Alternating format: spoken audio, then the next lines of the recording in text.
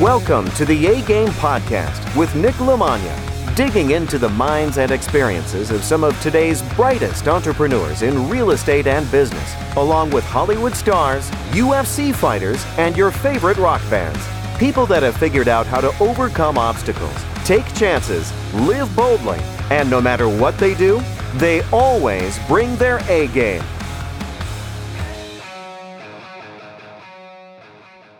All right, my guest today on the A-Game Podcast is JT Torres. JT Torres is one of the biggest names in Brazilian Jiu-Jitsu. Third-degree black belt, two-time Abu Dhabi champion, world no-gi champion, three-time Pan Am champion, champion of the New York, the Miami, and the Atlanta Open, European champion. He has fought on Metamoris and is also the owner of Essential Jiu-Jitsu in Hartsdale, New York, and has two DVDs, I believe, too, right, out on BJJ Fanatics? Yep. Awesome, man. And I know you got a new one just came out that I think was Bottom Game, right? Yeah. So I filmed two DVDs, at the same time, but we released the Top Game first, and then recently, these past few days, we released the Bottom Game. So I'm excited for people to get their hands on that one and give me some feedback. I'm sure people are going to enjoy it. I mean, these are techniques I use to win at the highest level. So I'm confident these are techniques everyone can use and add to their games. Nice, man. And I forgot to tell you yesterday when I asked about the bottom one, but I already own the other one, so I did buy it. I didn't want you to think I forgot about it, but I got the one that I got the other, so I'll definitely check it out this weekend, and I'll beat up my grappling dummy a little bit. But, man, that is quite the resume, and there was actually more stuff on there that I figured I just didn't want to have the whole list, man. But how does that feel? Does that feel surreal? It does, man. It does, but it feels right, though, because I've worked super hard to get to where I'm at today. That's one thing that I've always done. I've given it my 110% in anything that I do. And, obviously early on in my life, I chose the path of jiu-jitsu. I told myself I wanted to do this full time, and I wanted to make a name for myself. I wanted to prove to the world that I'm amongst the elite, that I'm one of the best in the world. And, hard work got me to where I'm at today. That's awesome, man. And, I travel around, obviously it's how we met, and I go to a lot of different places, and I try and train with the best guys in every city. And a lot of the time, I'm surprised how hard it is to get people to train early with me, because usually I have to speak all day. So, but you actually, it was funny because I was in San Diego when you were out there at Atos, and I called them up and I was like, I just really need to train. I've been on the road. I have nobody to train with. Is there anybody that would meet me at 5:30 tomorrow morning or something? And she was like, JT Torres will. And I was like, really? And I was like, isn't he doing Metamoris tonight? She's like, yeah, but he'll meet you tomorrow morning. And I was like, all right, that's awesome. But I was just like, what the hell? But I feel like that's just the kind of guy you are. It's like you're competing at Metamoris against Rory McDonald at night, and then you're right back in the gym the next morning, doing privates and getting back on the mat. So that type of work ethic and that type of dedication you don't get that credentials by being lazy and not having that type of discipline and dedication to it, man. So I think that's awesome. And again, I appreciate it. That was really cool of you to do. And I was almost pissed when you left California, because I was like, man, I just started getting somebody to meet me down there, and then you moved everything to New York. And I think I was actually out there your last weekend at Atos before you went back to New York, because I remember they sent the email that you were like, bad news. And I was like, But that's cool, man. I'm proud of you for doing that. And I think one of the hardest things about Atos was, for me, every time I would come out of those lessons with you, there was a Jack in the Box in the parking lot. Yeah, right across the street in that parking lot. Yep. I was like, man, you get out, you feel healthy, and I have no discipline for fast food and drive-thrus. And I was telling you yesterday, I'm a sucker for limited time only. So that's why I'm buying everything I see out there that's a COVID sale. So we don't have Jack in the Box out here on the East Coast. So every time I left there, I was like, man, I don't know what with JT in the morning. I earned that Jack in the Box. I'm going to go through this. Earned all the calories and stuff. But, before we get into the jiu-jitsu stuff, one of the things that I heard about you that I was like, you know what, that's why that's my guy. Because I heard that your favorite fast food is Shake Shack. I love Shake Shack, man. Shake Shack to me is number one. And and this is coming from a guy who lived in California for 4 years. And the reason why I say that, everyone in California lives by In-N-Out. And I had to preach out there. I had to tell the guys, look, In-N-Out's great. It's good, but it's no Shake Shack, man. Shake Shack's number one in my book. I agree, man. Everybody's always – I get in that battle too. People are always like, In and out, in and out. And I'm like, well, I mean, did you go out there once for a vacation and you had it? They're like, yeah. I'm like, I've been out there a lot. Like, if I get it and it's great, it's great. But Shake Shack is consistently good. Like, Yeah, I've had very hit or miss experiences. I think it's the allure of like that they don't have it out there and they hear, I got to go out there and eat it. It's more like the experience.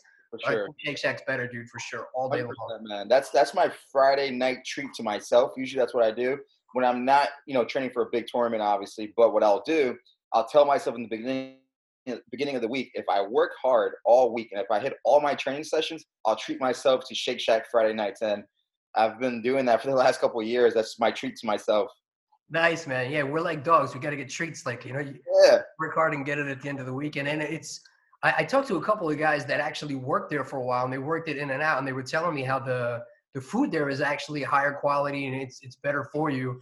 So sometimes you can eat that and then not feel like a total piece of shit after you eat it.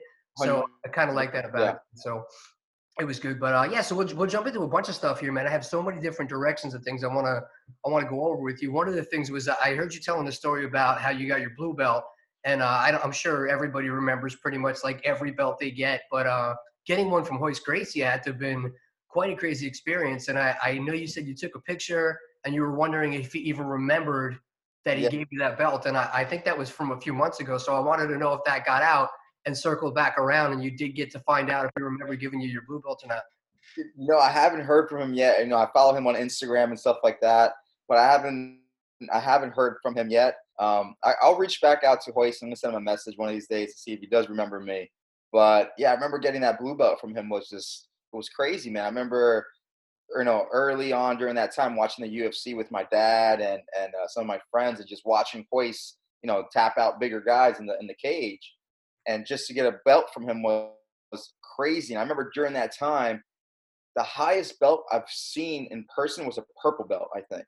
So, my instructor at the time was a blue belt, and then a purple belt would come in once in a while to train with us and teach us. So, when Hoist came in for his seminar, that's the first time I've ever seen a jiu-jitsu black belt in person. So I was just astonished, right? And by that point, I've been training for a few months, and I remember my teacher. I wasn't. He did it behind my back, so it was like a little surprise. But my teacher told Hoist, "Hey, man, I got this kid. He's been working hard. He's really talented. Give him a look and see if you think he's ready for a promotion or not. If not, cool."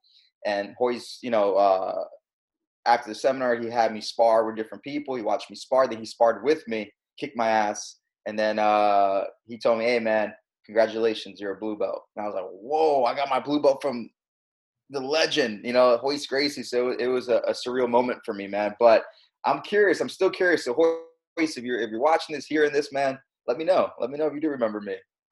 That's awesome, man. So I know obviously who you got your black belt from, but who gave you your other belts along the way? And do you have any memories of getting those belts? I mean, it's probably the days when they were still doing like the gauntlets and whipping, and I've seen some Yep. do like the Ironmans and stuff like that.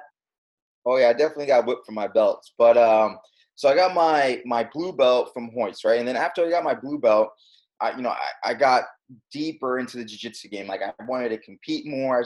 I told myself, this is what I want, man. I want to do this. I want to be a world champion. I want to have it all. Everything I can accomplish, I want to try to accomplish it. So, like I said, during that time, I was just training with my karate teacher, who was a blue belt in jiu-jitsu. So my first teacher was just a blue belt. And credit to him, he set me on the right path, and he taught me a lot of good things. And he was my first intro to jiu-jitsu. So my dad actually ended up living in New Jersey. So my parents split. My dad moved to New Jersey. So I would see my dad on the weekends. I remember one day he called me, this after he moved into a new apartment up there. He'd say, "Hey, I passed by this academy, jiu-jitsu academy. Maybe when you come check me out on the weekend, we'll go look at it. We'll go take a peek." I'm like, "All right, cool, let's go." So we went, and when I went, it was an academy called Performance Jiu-Jitsu, and there was a guy named Lou Ventiloro in there, and he was a black belt. So I remember seeing that. I'm like, whoa, like this is the second time I've ever seen an actual black belt in person now. I'm like, whoa, man, this guy's a black belt. And he was a black belt under Hoyler Gracie. So I started training there on the weekends. And then from the weekends it turned to once, twice a week. My dad would drive down to New York, pick me up, drive me to New Jersey, train, and drop me back off. So, big shout out to my dad for, putting all those miles and taking me up and down the Garden State Park where to get me to training. But yeah, so that's where I started training after I got my blue belt, was at Performance Jiu-Jitsu. And under Lou, I got my purple belt and my brown belt.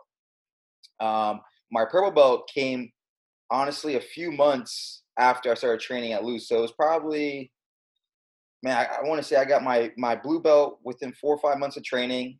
So I probably got my purple belt within a year and a few months of training altogether. So I got my purple belt really fast. But that's because I think I was that young killer on the mats, and they were like, man, this kid's good. You know, and I was competing a lot in the local tournaments. Then we only had like grapplers, quests, and nagas. I remember those were like the big ones. I remember the big one for me was Battle of the Beach in Wildwood, New Jersey. But, but I remember those were like our world championships, our Pan Ams, our ADCCs then. And I remember I was doing really well on the local circuit, so I got promoted to purple belt. And when I got promoted to purple belt, I was only 16. I was super young. But I did well at purple belt. I proved myself at purple belt. And I remember I took a trip out to California to fight Pan Ams as an adult in the purple belt division, which now I don't think you can do anymore because now they have the new rules in place with the age limits for belts. But I remember I went out there and I made it to the finals at the adult division. I remember I had 4 or 5 fights and I lost in the finals. But, I mean, a 16-year-old in the purple belt division making it to the finals of Pan Ams was crazy then. So shortly after that, maybe I would say a year after that, I got my brown belt. And I remember my brown belt because I got my brown belt the day before I turned 18 years old. So when I got my brown belt, I was only 17. I remember how it happened. We were in class, obviously, right? We were warming up. I remember we were jogging around the mats, and then my instructor at the time said, all right, guys, I got a special announcement. So everyone stopped, like, oh, what's going on? Like, JT, step up. I was like, okay. Boom, brown belt. I was like, whoa, this is crazy, man. And then, obviously there's a big step up in competition from purple to brown. So when I got to my brown belt, I started competing against some guys who were, the next level, the next step above, right? And I started feeling that I needed to reach out to train and learn more. And Performance Jiu-Jitsu was a great academy, but it was definitely an academy for, the everyday person, which is perfect. They didn't really have many competitors there, and competition wasn't really something they pushed there, which is fine. But, I wanted to compete. I was a young kid. I was 17 years old when I got my brown belt. So I want to, I'm on the path to prove I can be one of the best in the world. So I met Jared Weiner through Wilson. I met Jared Weiner through competing against Wilson Hayes in like local like pro divisions then. They used to put like these little pro divisions. I remember I fought Wilson like in a pro division down in Cherry Hill, New Jersey. And Wilson at the time was a really, really good black belt. And we had battles, man, really close fights. So people started taking notice, like, man, this young kid is going toe-to-toe with this black belt. And through there, I met Jared. And then I remember asking Jared if I can come down to Philadelphia to train with them. And that's where I started training down in Philadelphia. And eventually that's where I got my black belt from Jared and Lloyd. And, yeah, the rest is history, man. But, yeah, purple and brown came from Lou. Black came from Jared. Nice, man. That's awesome. You've been all over for a bunch of different academies, and some gyms that you go to, when you walk in there, you just get a certain feeling when you walk in. Like, obviously, I always got that from Matt Serra. I've been with him forever. I'm training out in Chicago now. But I remember I went and I trained at Lloyd Irvin's place in Maryland with Muhammad Ali. Yeah. Oh, he's a big dude, man. Dude, he's huge. And I didn't know. And my dude, Mark Turner, who runs BJJ Lab Naperville out here in Chicago, I went to this other school out there, and I did a private with some guy. I never met him before. It was not good. And I was like, man, like, that sucked. Yeah. And he was like, I'm going to hook you up. You're going to train with this guy, Muhammad Ali, tomorrow. I didn't know who he was. So the Uber driver drives me to Lloyd Irvin's place, which is like in that strip mall. The strip mall, yeah. It was early. So it's like kind of half light, half dark, and there's nobody around. So the Uber driver's like, are you sure this is where you're supposed to be? And I go, I think so. And you just see this kind of like shadow, like a silhouette of a body, like stand up with this hoodie, and it just jacked, dude. And I was like, he's like, that's the guy you're here to meet, like in this abandoned building. And I was like, yeah, but nicest guy. But when I walked in, and you walk through that hallway, and there's just all the medals and the trophies and the belts and the stuff of like Dominic Cruz and stuff. It was like, man, they've had some like big names in here. And walking into Otto, when I called up and she was like, here's a list of the black belts we have here. I was like, damn, dude, like very impressive, man. And you're right up at the top of all those, man. So that says a lot, man, but that's cool. And I like that you've gone to all these places. I heard you talking about how you've morphed your own style basically from going and training in all these different places. And, obviously with Galvao and Lloyd Irvin and all the guys over there. And going from like New York to Maryland to San Diego and then back to New York, how have you found, are you seeing like a big difference in the way guys are training from gym to gym? And not only that, but I wanted to hear your impression of how guys are training now versus how they were when you first started. Because you were even talking about how when you were doing the tournaments, I remember doing those tournaments when like my first tournament was in the basement of a church in New Jersey. And it was like the like jigsaw mats. It was terrible. Or you had to drive all the way out. I remember always getting lost on the way back. But now the tournaments are so much bigger and they're all over the place and they're in all the states and they're run better and they're more professional. So what are you seeing as far as the way that the sport has just changed as far as competing and training over the years across the country from then to now? Yeah, man, it's a huge difference from when I was coming up through the ranks and competing at those small Nagas and grapplers quests back 10, 15 years ago now. Big difference in the sense of everything's just stepped up to a different level now. Everything's a lot more professional, and I think it started with the athletes, right? The athletes started getting better and better and better. I remember when I first started training consisted of, you go in, learn a technique, drill it, roll, and go home, and do it again tomorrow or the next day or whenever you come back to the academy. Where now, I mean, at least for myself, and I know other jiu-jitsu athletes are training more like pro athletes, where there's nutrition involved now. There's strength conditioning involved. That you take care of your body a lot better, and you set goals for yourself in the sense of you have a calendar. At least I do, where I'll have certain tournaments I'm looking to hit, and then I'll write my training camps out for those tournaments. Where in the past, I remember, I'm going to sign up for this tournament. When is it? Next week. All right, let's go. Where is it? Pennsylvania. All right, we'll drive. Who's driving? So it's a lot more professional, and because the athletes became a lot more professional in their training and their approach to competing, the tournaments stepped up. Now we see a lot more money put out there for the athletes and put into the tournaments. The tournaments have invested money into their events as well, which I think helped raise the level of jiu-jitsu. So that's one thing I'll say too. And I remember going from Maryland to California. Guys we were training like pro athletes in Maryland, and we were training like pro athletes in California too. So those two experiences were really good for me. But I remember the biggest difference for me was when I went out to California, I felt the level of jiu-jitsu was higher, right? Maybe now it's evened out more, but I think that's due to the simple fact that there's so many more high-level black belts that lived in California at the time or who moved from Brazil to California to teach. You didn't have many high-level black belts moving to Maryland to open academies, right? Most of them want to move to like San Diego or LA, warm weather with palm trees. So when I went out to California after being in Maryland for 5 years, I felt my level of technique was a little behind. But being out there, I was able to catch up pretty quickly. But we still trained really hard in Maryland. So physically, I was ready to go. But technically, I had to catch up. So I would say that's one thing I noticed, where the level of jiu-jitsu on the East wasn't as high as out on the West then. That's like, 10 years ago now. But now I think things have caught up, and jiu-jitsu is just spreading worldwide too. So even the level, like you see the level in Europe going through the roof now. You see a lot of really tough European jiu-jitsu fighters coming to the circuit, and Asian fighters, Japanese and Koreans. So you see a lot of tough dudes coming out of the woodworks now. So man, everything stepped up for the good though. Everything stepped up, and big difference from those old grapplers, quests, and Naga days, man. That's for sure. Yeah, it's crazy. And I found that, Matt Serra's always been really cool. I always call him and say like, hey, I'm in California. Mind if I go train with JT? Or like wherever I am, I'll hit him up, and he's always good. Hey, tell him I said hi. Like he's always been, an advocate for jiu-jitsu. He's never been but I've always heard that there's a lot of politics and don't go there and don't train with this guy. And I feel like that's something that I've seen a lot less of, because and Matt would never do it to me, but other people would hit me up and be like, hey bro, like you shouldn't go here. You shouldn't do that. Watch out for this. Whereas like now you got like Pete Iacovazzi coming down and training guys in Chicago. And then other people I feel like the sport has more of a sense of community, that people are contributing to helping each other, so everybody gets better and the sport gets bigger, versus like, no, I have this secret guard pass, and if you know it, you're going to teach it, and we're going to like, it's just, and in the MMA community, I get that because guys are fighting a little bit more, but are you seeing a little bit of the same thing, that there's a little bit less of like keeping secrets? And I guess you really can anymore with the freaking internet and everybody posting stuff on YouTube and the Daily Right. Move from BJJ fanatics. Right.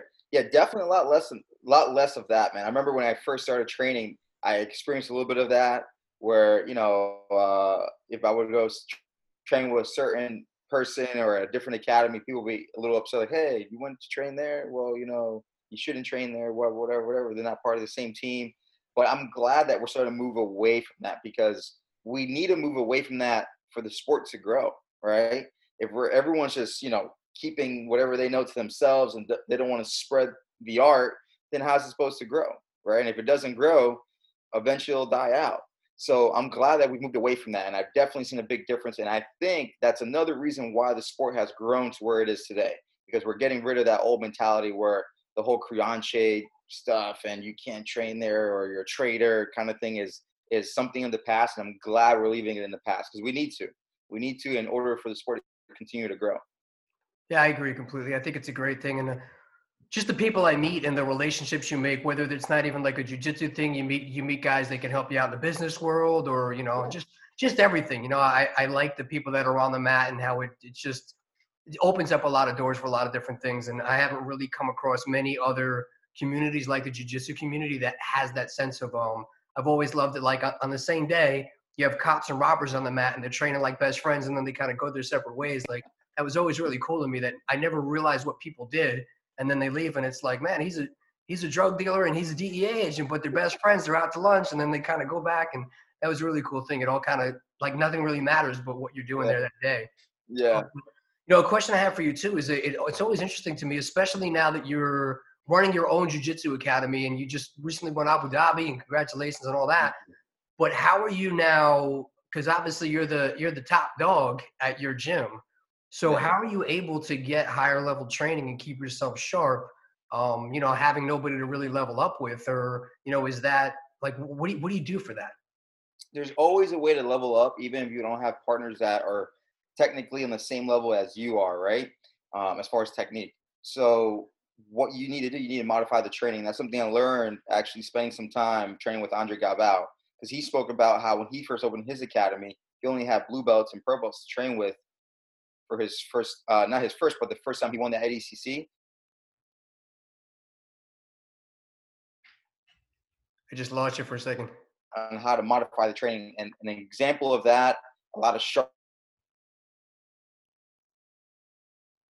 bad spots, and you have to work out of them, things where you put yourself in the disadvantage, and this way you force yourself to grow, right? Another thing I like to do is cross train. I'll bring in some other guys. Like we just spoke about, I'm a huge believer in going out there and seeking other knowledge and learning from others. So we have this comp class once a week at my academy where it's completely free to everybody. So I have other black belts coming in from other academies, and they'll help me stay sharp, and we bounce ideas off one another.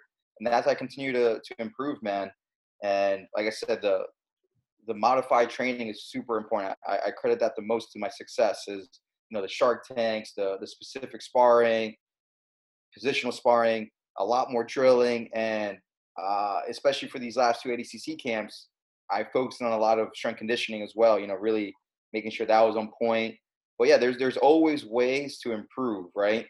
Even if you're the only black belt, there's always a way. If there's a will to win, you'll find a way. Nice. I like it. So it's mindset, right? Just the mindset shift there. Yeah, 100%. Nice, man. Nice. So another thing that I wanted to get your take on is, as a coach now, guys are coming in and it's a lot different. Like, I remember being a white belt and rolling with my first blue belt and thinking that blue belt could beat up anybody. Like, it was just the craziest thing. And now when I go places and I roll with blue belts, I feel like everybody that's a lower belt is way better than I was at that belt. And I can't tell if it's just the way I'm thinking or it's that the sport's evolved so much, because guys can literally come in now. And like, what are you seeing as far as, I feel like the old days that makes me go old, but people would come in and it was either like a guy who wanted to get in shape, a guy who was looking to, got picked on and he wanted to get some respect and be able to take care of himself, or guys that were coming in that were like, I want to be a UFC fighter. And it was kind of like that tough training. Whereas Now you probably have a whole generation of guys that are going, I can literally come in and make a career out of being a jiu-jitsu fighter. Like you see guys that are getting enough checks to live off of that they can actually train full time. So what type of diversity are you seeing, the type of people that are coming in? And are you seeing that whole new group that really wasn't around when you probably started or I started, because you couldn't really make a living just as a jiu-jitsu guy? Then everybody needed to get into MMA, which there wasn't really a lot of money for that either at that time. Yeah, man, 100%. So like you were saying, I think about that all the time where, even, right now at my academy, I have some young guys who are blue belts. And I think to myself, man, when these guys, I mean, when I was a blue belt, I wasn't as good as they are now. And I even think about this too.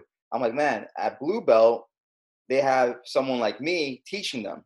When I was a blue belt, I had another blue belt teaching me. Like such a big difference, man.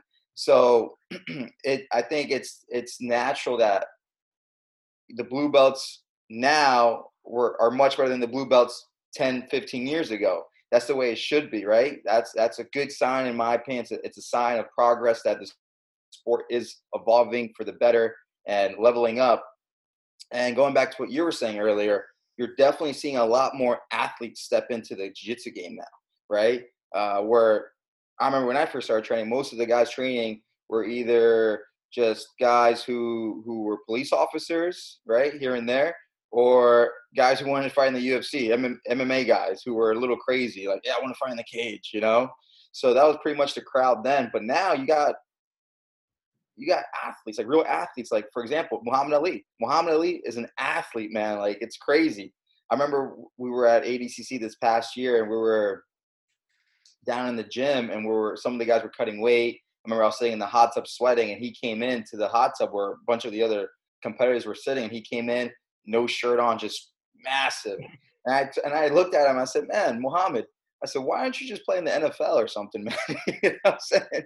I've seen this guy do backflips and cartwheels like no other, and he's like 260. But you got, more real athletes coming into the game because, like you said, there's more of an opportunity for people to make money now, make a living.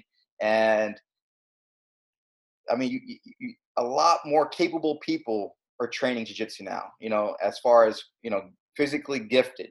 So it's exciting times, man. And I can only imagine what's going to be like in another 10, 15, 20 years. It's going to be a whole different level. Yeah, I'm wondering if like 5, 10 years from now, they're going to have a shortage of MMA fighters because guys are going to go, well, I don't have to have my brain beat in. I can actually make just as much, if not more money, like rolling and grappling and have a longer, you see guys that are doing contact sports with striking and it takes a toll a lot faster than some of the jiu-jitsu stuff does. Yeah. So, Oh yeah, man. but it was funny when I did the private with Muhammad Ali. Afterwards, he was trying to shoot the video so we could see what we worked on, but he was so much bigger than me that it was like a cartoon that like you couldn't even see me underneath him. So he had to go drag out like the grappling dummy and do it on that. And I was like, it's embarrassing shit right there. That's hilarious, man. That's hilarious.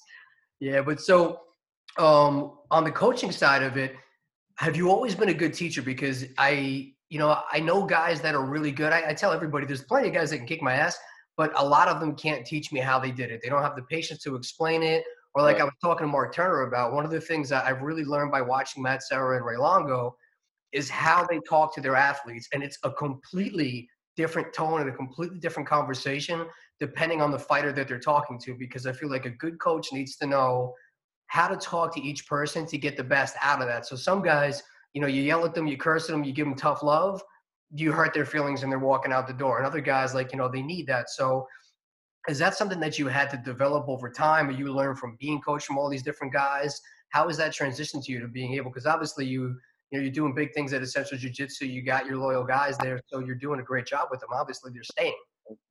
Thank you, man. Yeah, so I credit that to, all the experiences I've had over the years, traveling and training with different instructors and learning how they run their programs. But it started early on for me. I remember when I first started with martial arts, it was with karate.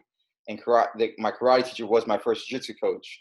But early on, I remember after I got my black belt in karate, my karate teacher had me start assisting with a little kids class. So, and then after assisting for a few weeks, I started teaching a little kids class on my own. I was 14 years old teaching little kids karate. So I started teaching and coaching from early on. And it was something I loved from the beginning. I was really comfortable with it. And I think my instructor saw that, and that's why he had me do it.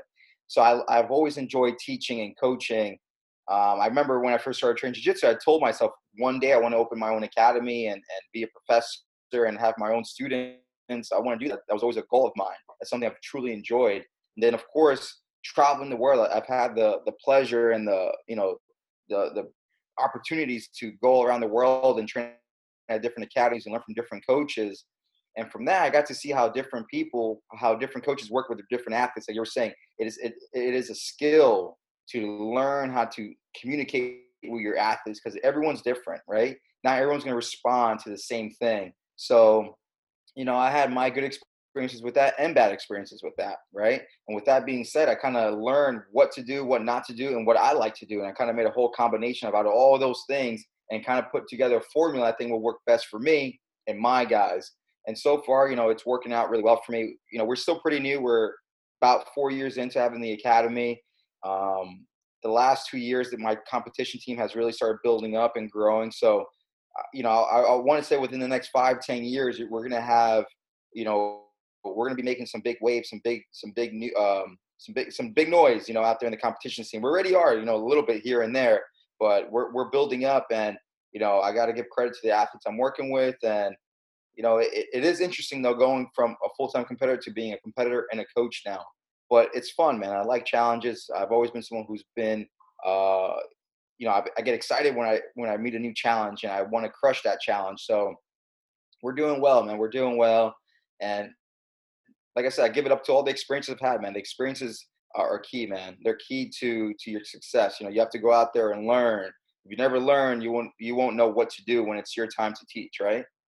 Yeah, I agree with that. And I heard you saying on another interview how initially when you started going into things, you were a little bit insecure of like, what do I have to bring to the table? And with all the stuff that you've done in your life, I feel like you have such a large array of life experiences from traveling all over the world, meeting all these different successful athletes, coaches, gyms, just your perspective and your reference point is something most people don't have. And even just that of, on my side of it, I always say I've had a lot of bad mentors. I've had a lot of bad teachers. I've been under a lot of bad leaders, but I've always used that as something to teach me like, all right, you know what? I'm going to use that as a lesson for what I don't want to do and how I don't want to treat people. And like you said, it's learning what works and what doesn't and what you want to do and what you don't want to do and taking that in. So, only being like 30 years old and having all that is huge. I mean, you have lifetimes worth of knowledge that people usually don't get. And at such a young age to be able to implement that to your students and to people, I think it's huge, man. It's literally priceless.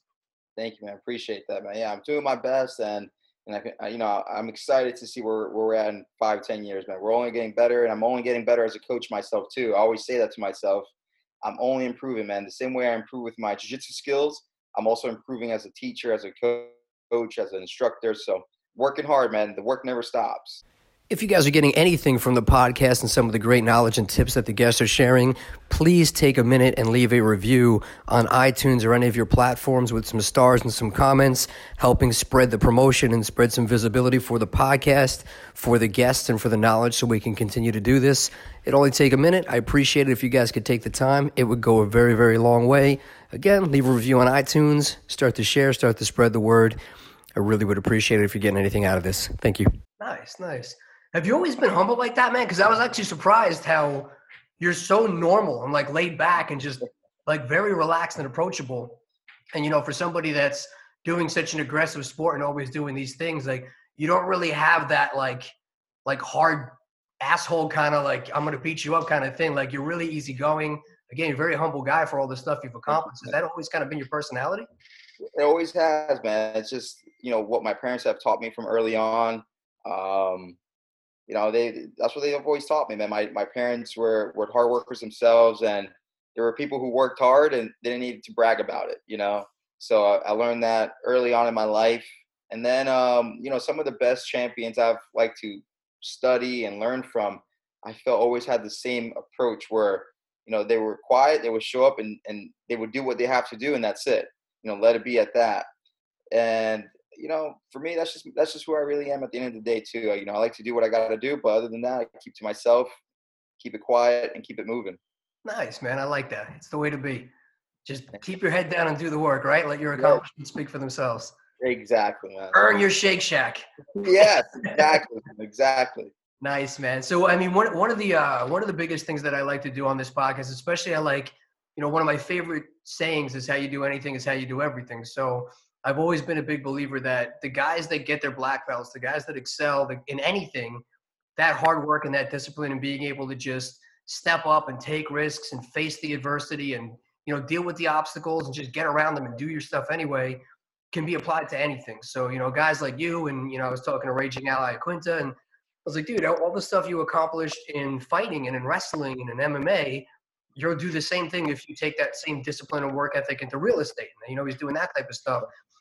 So I love talking to people who just do things differently and just, take whatever the task is and just crush it. And I liked your story about the way you did that because I had never heard some of the things you did before about the way you just went to California. You didn't have a plan. You didn't have a place to go. And the way you came back to New York. And even I used to flip a lot of properties in Delaware. So I know that drive from New York to Delaware. I used to have to do it a lot. It's not fun. It's not easy. And you were doing that like every day. So, Yeah. For anybody who, it's so hard and I couldn't find a space or I didn't have a place to go, or you don't have any excuses. You just do shit and you figure it out and you have faith and you put the work in and all that stuff worked out. And everybody can come up with a million excuses of why they didn't do this or they didn't have that. And like none of your story was any of that. It was just, I want to do this. And one of the things I was going to quote you on, which I thought was brilliant, was how people are afraid of hard and people are afraid of difficult. And now in a time when people are facing that, I've seen less anxiety and stress from guys that are BJJ fighters, MMA fighters, entrepreneurs, real estate guys, because I feel like running your own business, competing in a sport, this is just another obstacle. Like it sucks, it's COVID, like there's business stuff, I get it, but at the end of the day, it's just another uncomfortable position. And somebody like you is not uncomfortable being uncomfortable. You know how to stay calm and work your way out of it. And I feel like that's what it takes. But the people that have never really had to deal with adversity and having their back up against the wall or being in an uncomfortable position, they are freaking out right now. So I feel like those same lessons you learn on the mat carry over to life and help you thrive in situations like this. And what you had said on that other podcast was that you'd rather take the chance than live with the what if. And that's been my whole philosophy. As scared as I've ever been to do anything, it would never suck as bad as living with the regret of like, what if I did that? Or, facing that I didn't do that. So if you could give some, a little bit of a background on that whole story about how you just kind of went out to California and then all the stuff you did to get that gym open. Cause I just think it's just an amazing inspirational story of success. Yeah, man. It was an experience that I would never forget. And I'm glad I took the experience and I took the chance and did what I did. So I remember when it was time for me to move to California, I remember it was a time where we left, our academy in Maryland, and we were trying to decide, what we're going to do. And I remember, when we left, it wasn't on the best, what's the word I'm looking for? It was just a crazy time, right? It was a wild time. I remember we were just kind of figuring out what to do next. So when I was figuring it out, I remember one of my friends, Keenan Cornelius, he moved out to California first. I remember he asking me first. He asked me, he goes, "Hey man, if you were to go to California, where would you train?" I said, "Man, I would probably train at Atos Jiu-Jitsu under Andre Galbao." He goes, "All right, I'm gonna go check it out, man. I'm gonna go out to California." I'm like, "All right, cool, man. Let me know how it is." At the time, I went back to New York, and I was just staying with my dad and mom. I was staying with my dad in Jersey, my mom in New York, going back and forth between the two. And I remember just reaching out to Keenan every now and then. We were staying in contact through text, and I remember him telling me, "Dude, the training out here is amazing. You should come out here, this and this and that." I'm like, "Man, I don't know if I can come out there. How am I going to go out there?" And he's the one who told me, he goes, "Hey, man, you have no responsibilities right now. You're 22. He goes, "Just come out here, man. Just come out and train." And I said, "You know what? Screw it, man. I gotta take the chance. I'm going to go and do it. I'm going to pursue this dream of mine." Andre Galbao has always been someone that I've admired.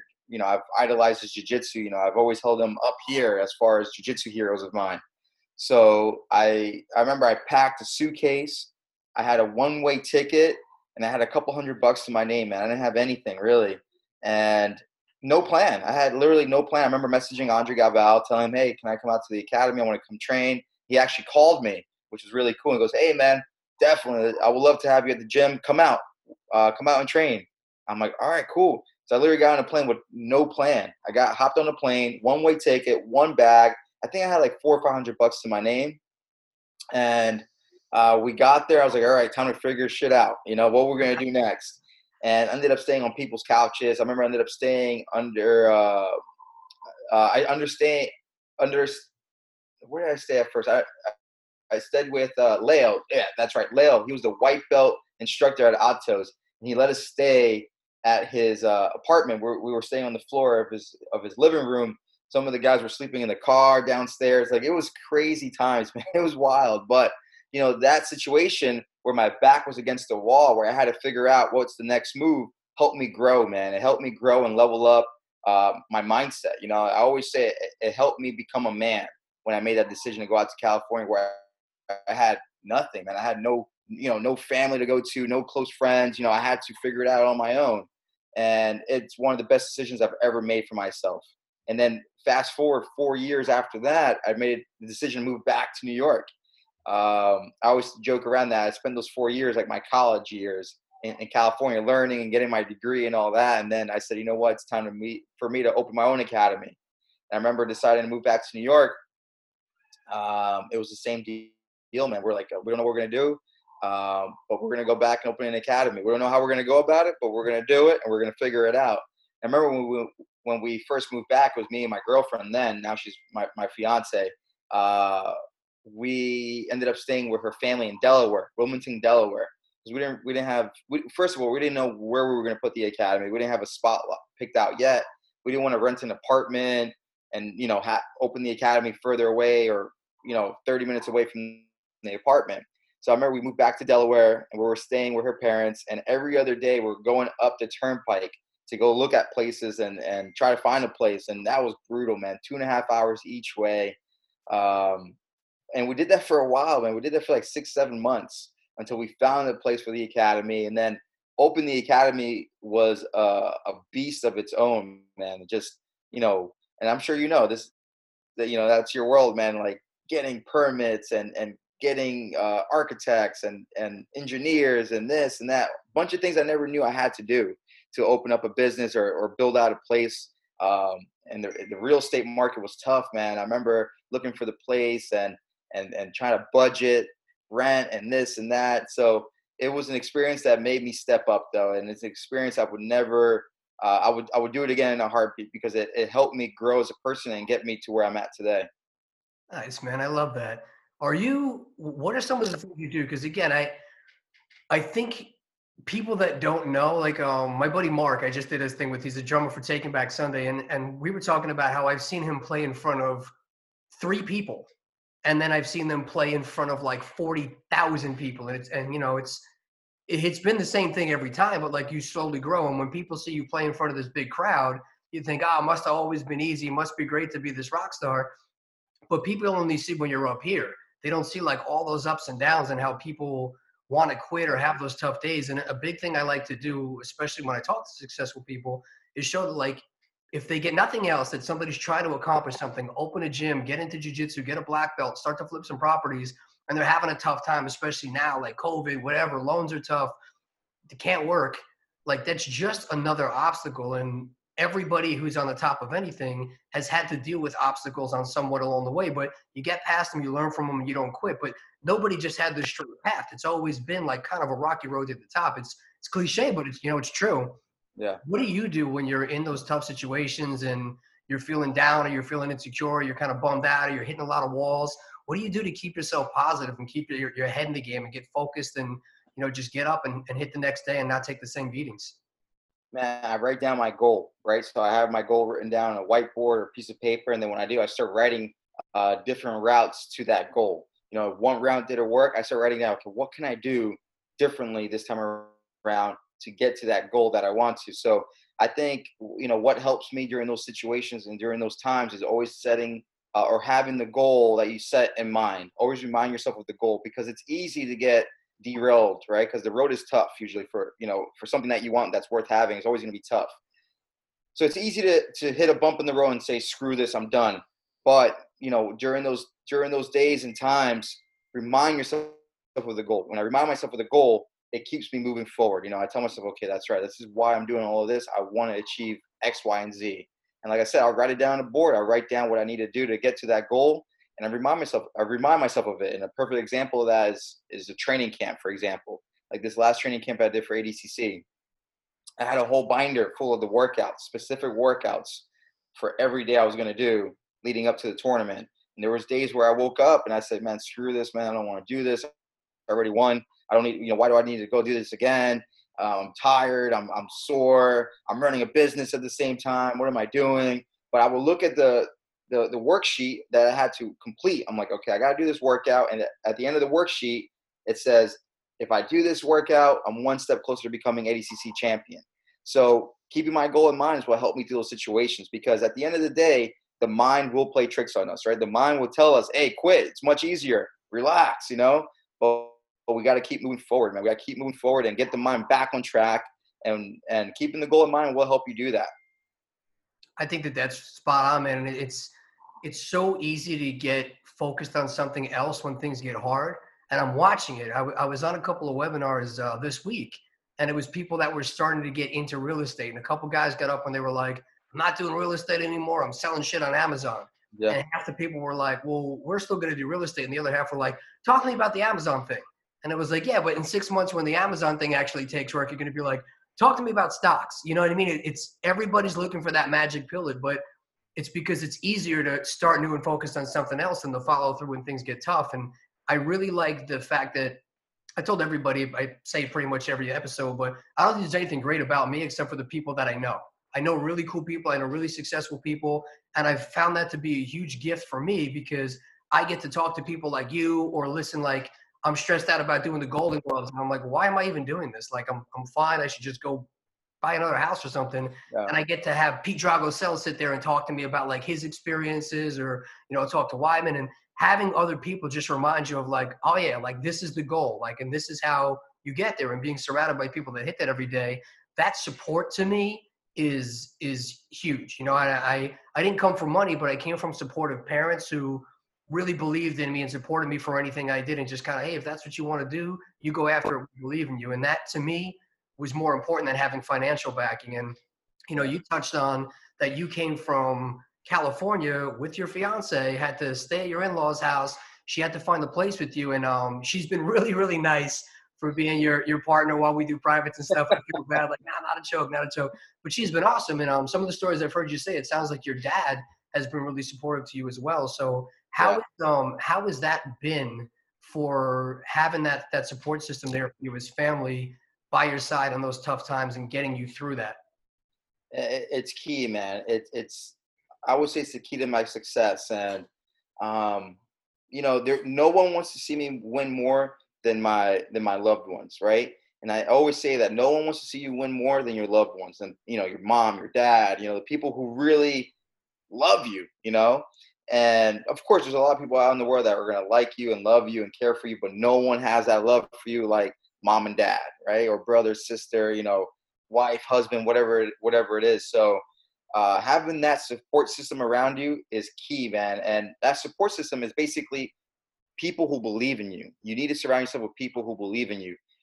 Too many times where I see athletes surrounding themselves with people who are just around them because, either they have something they want, or, they're yes men, or, things like that. You need to surround yourself with people who really have the best intentions for you, because they'll tell you the truth.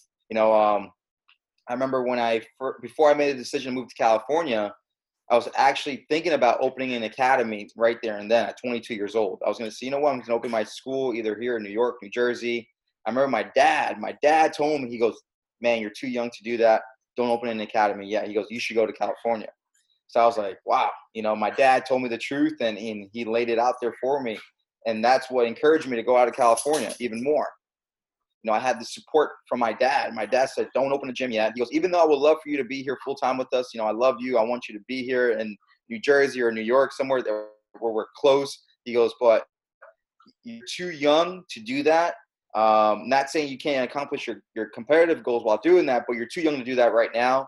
He goes, go to California. He goes, go to California and focus on you. And I said, wow, man, well, thank you, Dad. And I left, man. And I left, and I left for 4 years, but because I had somebody in my corner who had the best intentions for me, they helped me stay on the path.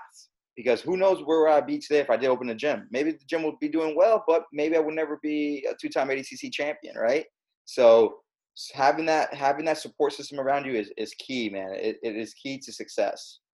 That's awesome, man. And that's a really big deal for your dad to put his stuff aside for the greater good of you. I'm sure it's never easy for a parent to tell your kid, go away for 4 years, but Yeah. it's like you said, man, I agree with that. Huge. That support system is big. And again, having people that aren't yes men and telling you when things are good and things are bad, I think people miss that a lot of the time. I just had that conversation with my buddy Mark, and I was like, dude, when your first album came out and I called you up and I told you I didn't like it and I felt like a dick. And he was like, really happy you did that. He's like, that's what I need, is somebody to tell you, like, this sucks. And then your next one came out, and now I trust your judgment that when you said you like it, you like it. So, I think that's very, very important as well. You mentioned goals. How often do you write them down? How do you keep them? How do you adjust them? I'm a big goal guy. I was talking to Ali Quinta about this, and he was saying he writes down his goals every single day, and Yep. he's constantly moving them or realigning them because, things shift, things move around. But he literally was like, the only goal I haven't hit this year is the goal I haven't written down. And since then, I literally have a sheet on my refrigerator right now, and it's just the same stuff I would have had on my phone. But for some reason, because I take a pen and I check it off every day and I have to look at it all the time, I've been way more productive. And it sounds like such a primitive step backwards to be like, print out a sheet of paper and check off some boxes. But I'm kicking this quarantine's ass because of that paper. And so how do you look at your goals? How do you track your goals? How do you readjust your goals? Yeah. So I have a big whiteboard here in my living room, and I write down everything I want to accomplish.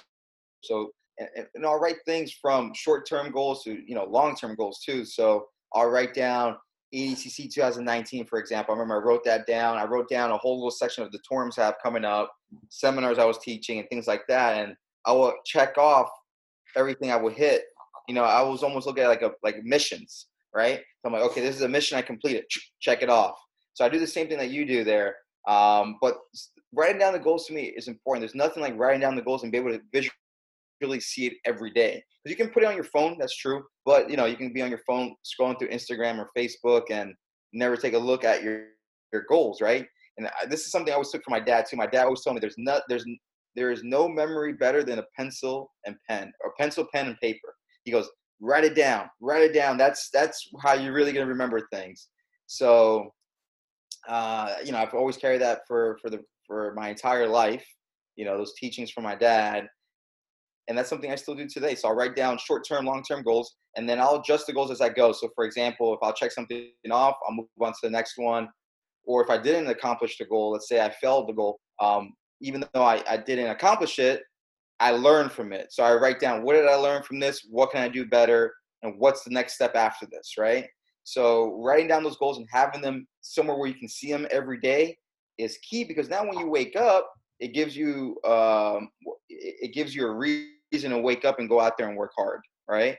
At least that works for me. So when I see on the board ADCC 2019, when I was training for it, when I would wake up and see that on the whiteboard on my way out, it would remind me, okay, this is why I'm doing what I'm doing. Because that goal right there that I have written right up there, this is why I'm working towards, right? So I'm going to continue working hard. So writing down goals is super important, man. Nice. And I've heard you talk about having that on there. Sometimes just having that in the back of your mind will make you think twice about grabbing the donut or sleeping in a little bit later. Oh, yeah. The goals will keep you in check, man. Keeping goals keep you in check. I always tell my students, if you don't have goals, you have nothing to work towards, right? You don't have a reason to wake up in the day and work towards something, right? So having goals, wherever the goal may be, maybe losing 5 pounds. But if that's your goal, you're going to make conscious effort to not eat that donut, right? To make the weight. Or if your goal is to get a black belt in jiu-jitsu, you're going to wake up and make sure you get a class, make sure you get to training, get your sessions in. You're going to make sure you're working towards that goal. If you don't have a goal, sometimes I'll ask people like, what's your goal? And they're like, I don't know. I'm like, man, you have no direction then. Like, you have no reason to work hard. So write down a goal. Goals will always keep you on track to success, man.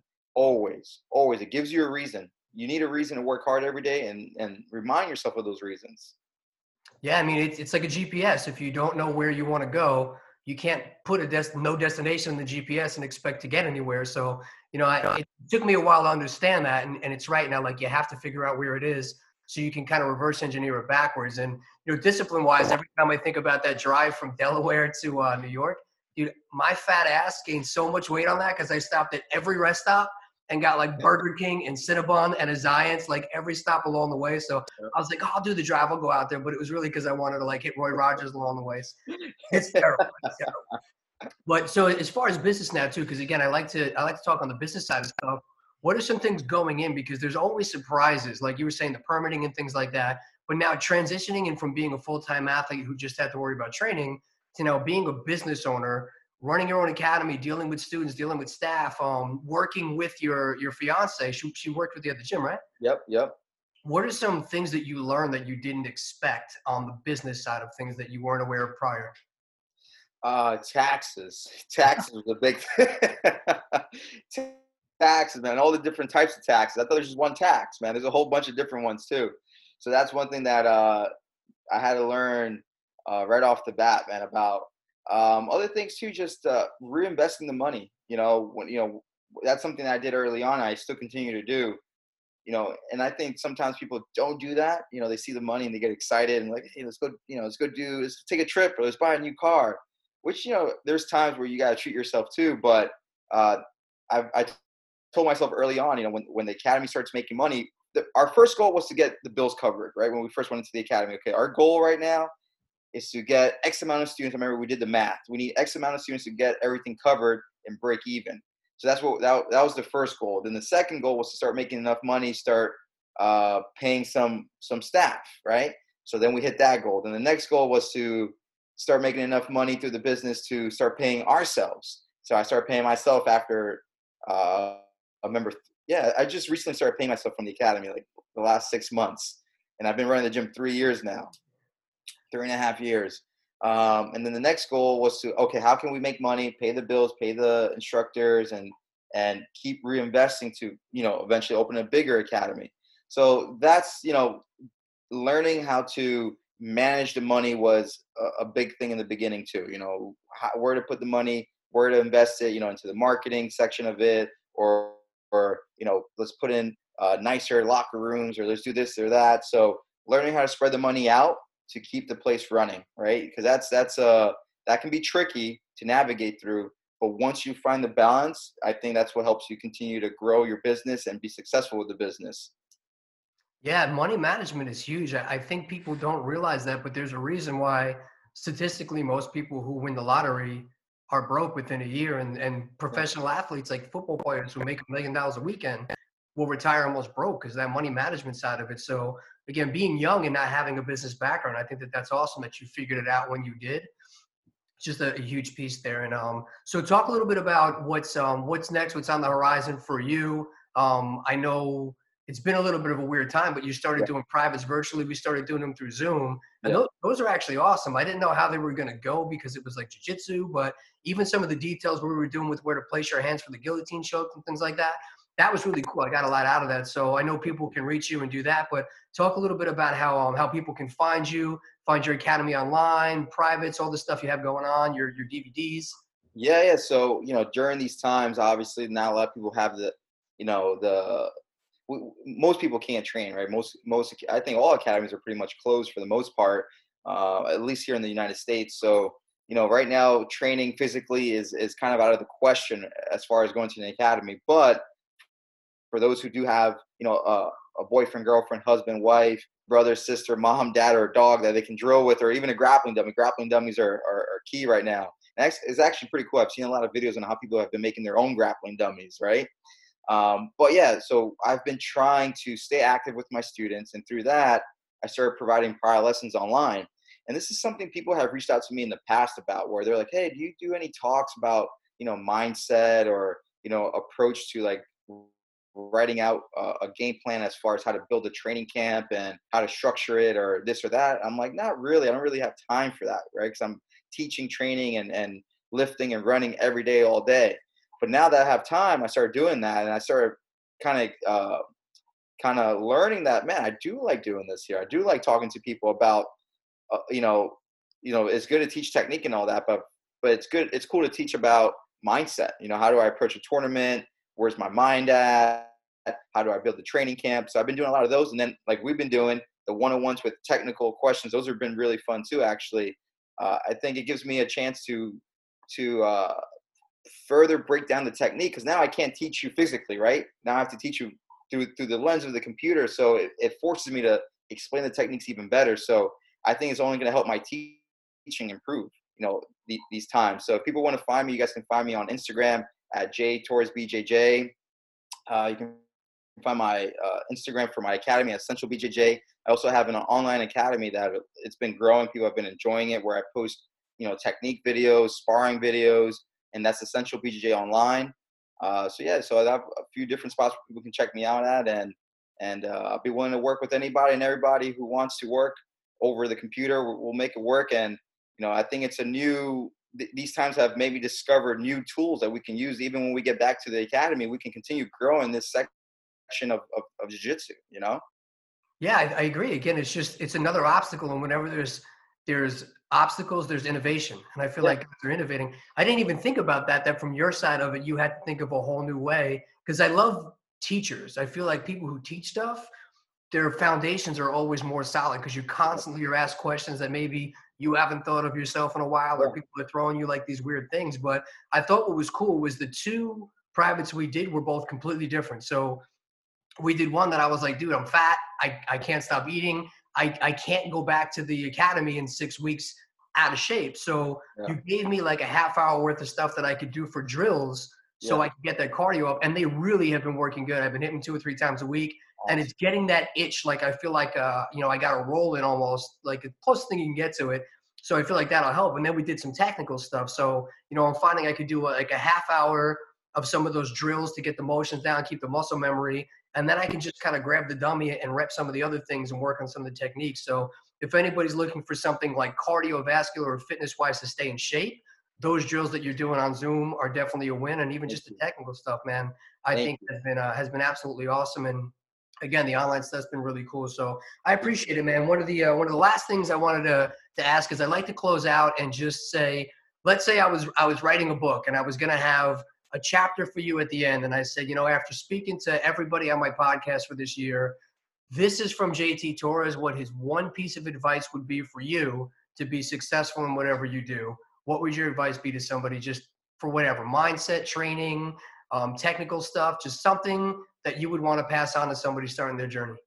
I would say it's never going to be, there's never such thing as the right time. There's never such thing as the right time. You've got to go out there and do it, man. You got to do it when you see the opportunity, seize it. Don't sit back and be like, hey, I'm going to wait for my time. There's never a right time. Just go out and get it. I love that. Very wise words. Very well said. I really appreciate you giving me the time. I appreciate all this stuff on the mat, off the mat. Definitely let's link up next week and get some more privates going with that dummy. I hope everything goes back to normal and you get back in the academy soon, but I'll post all the show links when this comes out for how they can hit you online, hit your academy, and definitely jump on and get those DVDs at BJJ Fanatics. Any final thoughts, Mr. JT Torres? Man, I appreciate you having me on the show today, man. It's an honor, and appreciate everything, man. I appreciate your friendship for the last couple of years now, and shout out to the whole community, man. We're gonna make it through. We're gonna make it through. Just stay strong out there. Definitely, man. I appreciate you doing it. I appreciate you. Always been a good guy. I wish you best of luck. Tell the fiance thank you, and I'll hit you up next week. We'll work something out.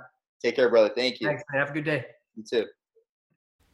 I get a lot of questions from people on wanting to pick my brain, wanted to ask me about what I do, how do I do it, all kinds of things across the spectrum.